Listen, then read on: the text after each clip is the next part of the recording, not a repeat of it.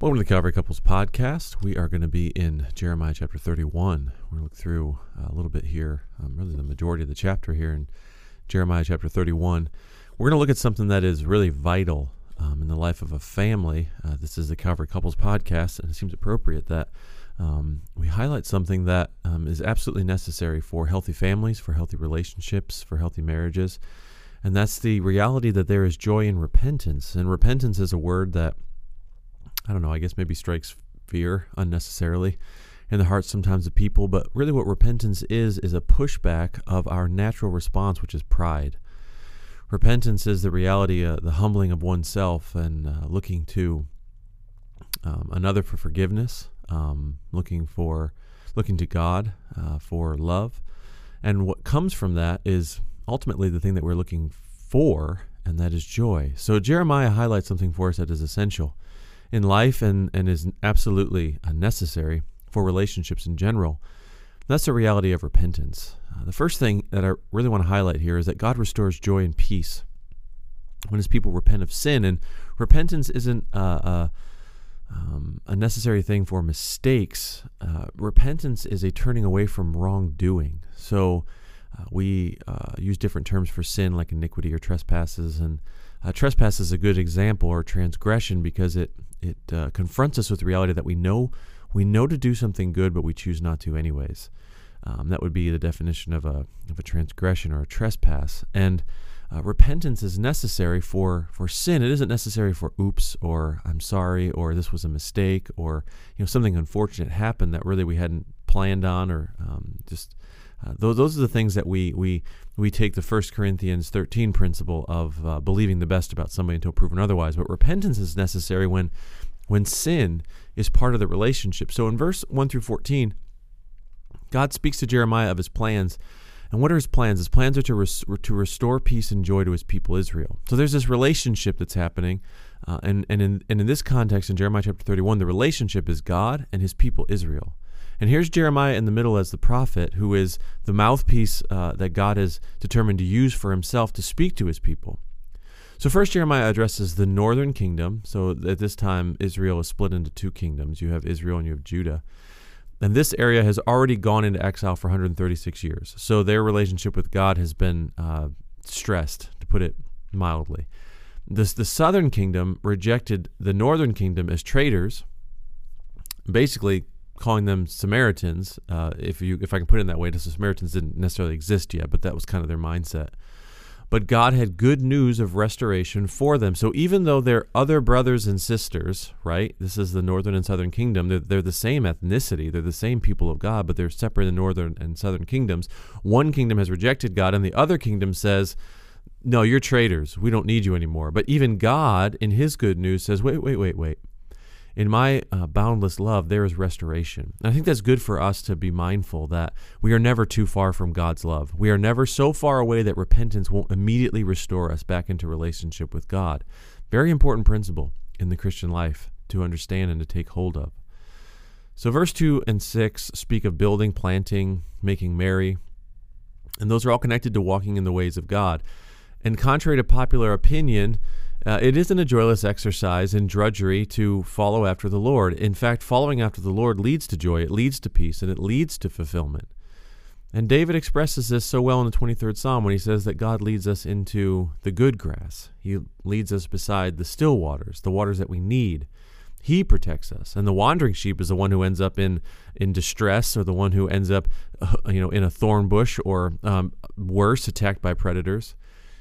And Jeremiah then uses the term vineyards, and he uses this vineyard illustration to describe peace and stability. A vineyard doesn't survive without tranquility. It gets crushed in the reality of war and of violence. And Jeroboam had built golden idols in Israel to keep the people from going to worship in Jerusalem. And God announced to Jeremiah a time when the people of the northern kingdom would employ watchmen to remind them of when it was time to go to worship in Jerusalem again. So God intended to do more than just restore the northern and southern captives. He intends to deal with both parts of the split kingdom. And we should pray and work for times of peace and stability in our homes and in our families and in our neighborhoods. And we need them in order to thrive and prosper, just as vineyards do. We can survive and we can find common ground in the war and in the storm, but the reality is that we need the times of peace and tranquility to really grow. And God's plan to restore included those who are ordinarily, that they didn't participate in the traveling and the building. These were people like the blind, the lame, the pregnant, those that were always working or laboring. God would indeed bring them back, as a tender father restores a wayward son, verses 7 through 9. We get to verse 10 through 14. Now God is addressing the whole earth. Repentance as it applies to the whole world. The nations, the coastlands, frequently indicates the Gentiles, the people in faraway places. You see, God's love extends for all people. They too had an interest in what God would do to restore Israel, because you see, without the restoration of Israel, there is one significant fact that remains undone, and that is that Jesus has not arrived on the scene. So rejoicing and plenty would mark the new life in Israel. Priests ate a prescribed portion of what the people brought to sacrifice, but in the restored Israel, the priests would have plenty to eat. You see, Rachel in verse 15 was the mother of Joseph, who was the father of Ephraim and Manasseh, from whom two of the larger tribes of the northern kingdom would come. And Jeremiah brought up the sorrow that the punishment of Israel and Judah's rebellion against God would have caused their ancestors. You see, Rachel's children would soon go into exile, and Ramah would indeed be a staging point for exiles, and Jeremiah himself would spend some time there after Jerusalem's fall. And I've used this passage before, and I think it's very powerful, but the reality of Rachel's weeping in Ramah that we read about, and then is described again in Matthew chapter 2 as Herod destroys the children in Israel as he's trying to find the Christ child, refers back to this passage in Jeremiah. Ramah has a few miles north of Jerusalem and served as the departure point for many of the exiles headed toward Babylon. You see, Bethlehem was a few miles south of Jerusalem and served as the lightning rod for Herod's fury after the birth of Jesus. Some scholars see a prophetic reference, others see a reference that served to evoke in Matthew's day the same sense of terrible grief and loss that had taken over in Jeremiah's day. It seems that Jeremiah's phrase becomes a proverb used through the years whenever the Jews wanted to refer to the mistreatment of Jewish children. It's a powerful, poignant passage that reminds us that we must seek for peace and we must seek for the love of all people, and hopefully push back until the Lord comes back, bring in some kind of justice and push back the hatred and the evil that often we see perpetuated against children. But if we come back to our thought process here on repentance and what we're honing in on this subject, God had some good news. You see, even in the grief of national loss, you read verses 16 through 20, God comforted grieving Rachel, and through her he comforted her children. You see, there would be restoration, and that's the joy of repentance.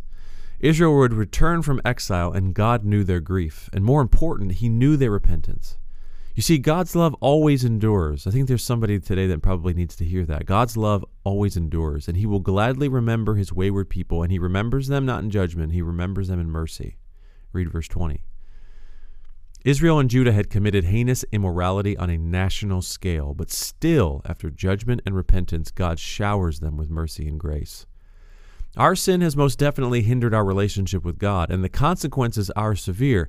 It makes him seem distant, but he hasn't left. He's the same place he always was. It is you and I who have moved away, and he yearns to be able to shower us with mercy and grace. Turning to God in faith and repentance really does change things, but what it really changes is us. He eagerly moves towards us to the good list, so to speak, and he will overwhelm us with his mercy. God's restoration is so certain that he instructed Israel to mark the way they went out, because that would be the way that they would return. But sadly, the faithless daughter, which is the term used in our text here, would be just as slow to believe God's promise of restoration as she was to believe his promise of judgment. She simply doesn't believe God at all. The new thing on earth seems to refer to a common proverb of the day about which the meaning is no longer clear. Many scholars take it to mean in general the weak. Israel's captives will overpower the strong, their captors. But that's still unclear. The reality is that we can take away that experiencing joy and peace comes from repentance of sin, and that leads us to walking in a right relationship with God. The second key takeaway here is that God desires to bless his people, as they walk with him in a new promise, in a new covenant. So we turn from our sin in repentance. We put the old man away and put on the new man. And what is the blessing that comes from that? A renewed covenant with God.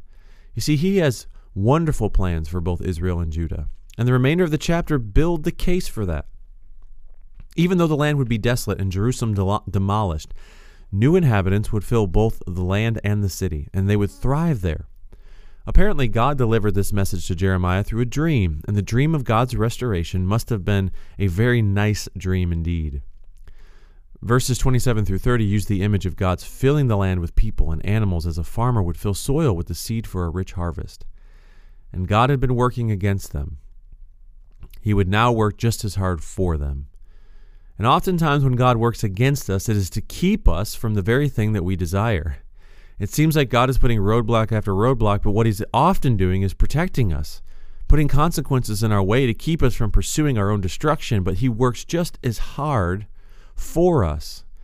And as Judah is being deported, the few remnant who will still follow God went into exile, along with the idolatrous majority. But in the coming day, that would never happen. As we continue, Israel repeatedly broke the old covenant that God had established following the exodus from Egypt. In the new covenant, God promised to work within the hearts of his people. You see, external prods like the law would encourage obedience, but eventually would lose their importance. People must obey from the heart.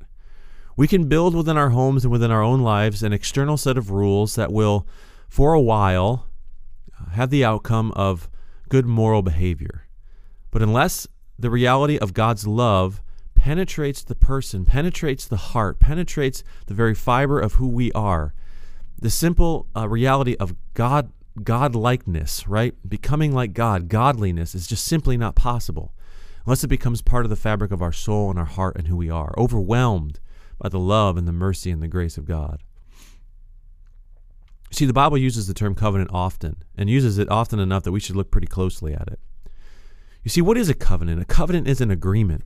It's a very solemn and important agreement. It's used in very specific situations, marriage being one of those places.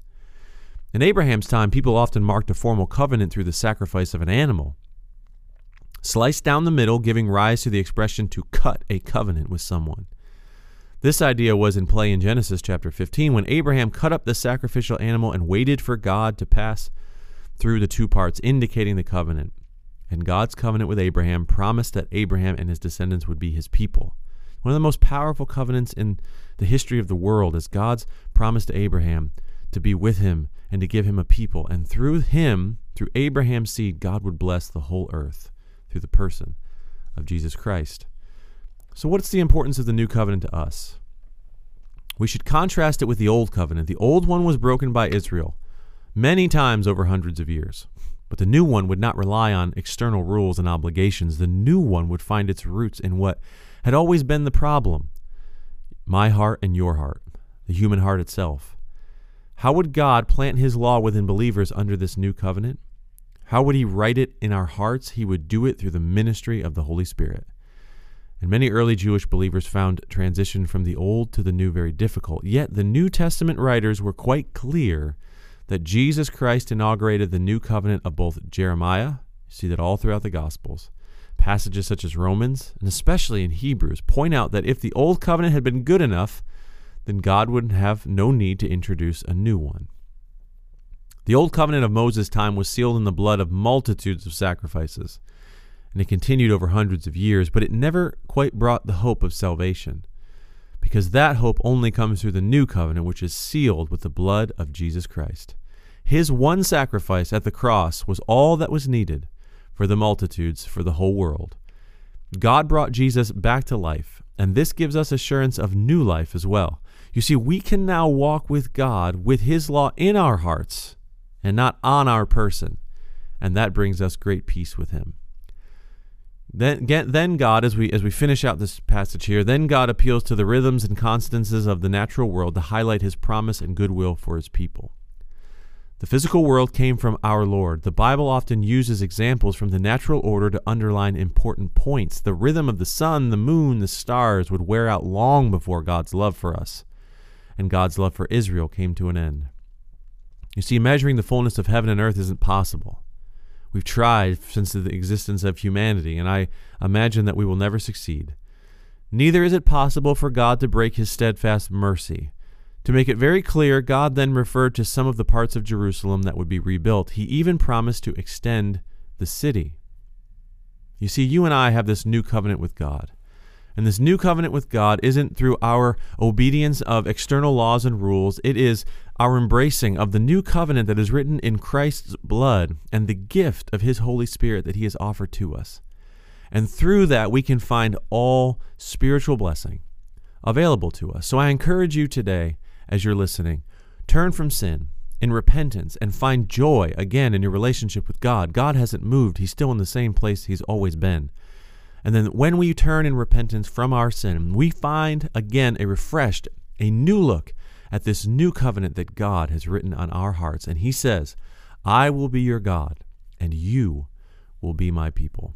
I hope this lesson has been helpful, and I look forward to studying with you next time here in the Calvary Couples Podcast.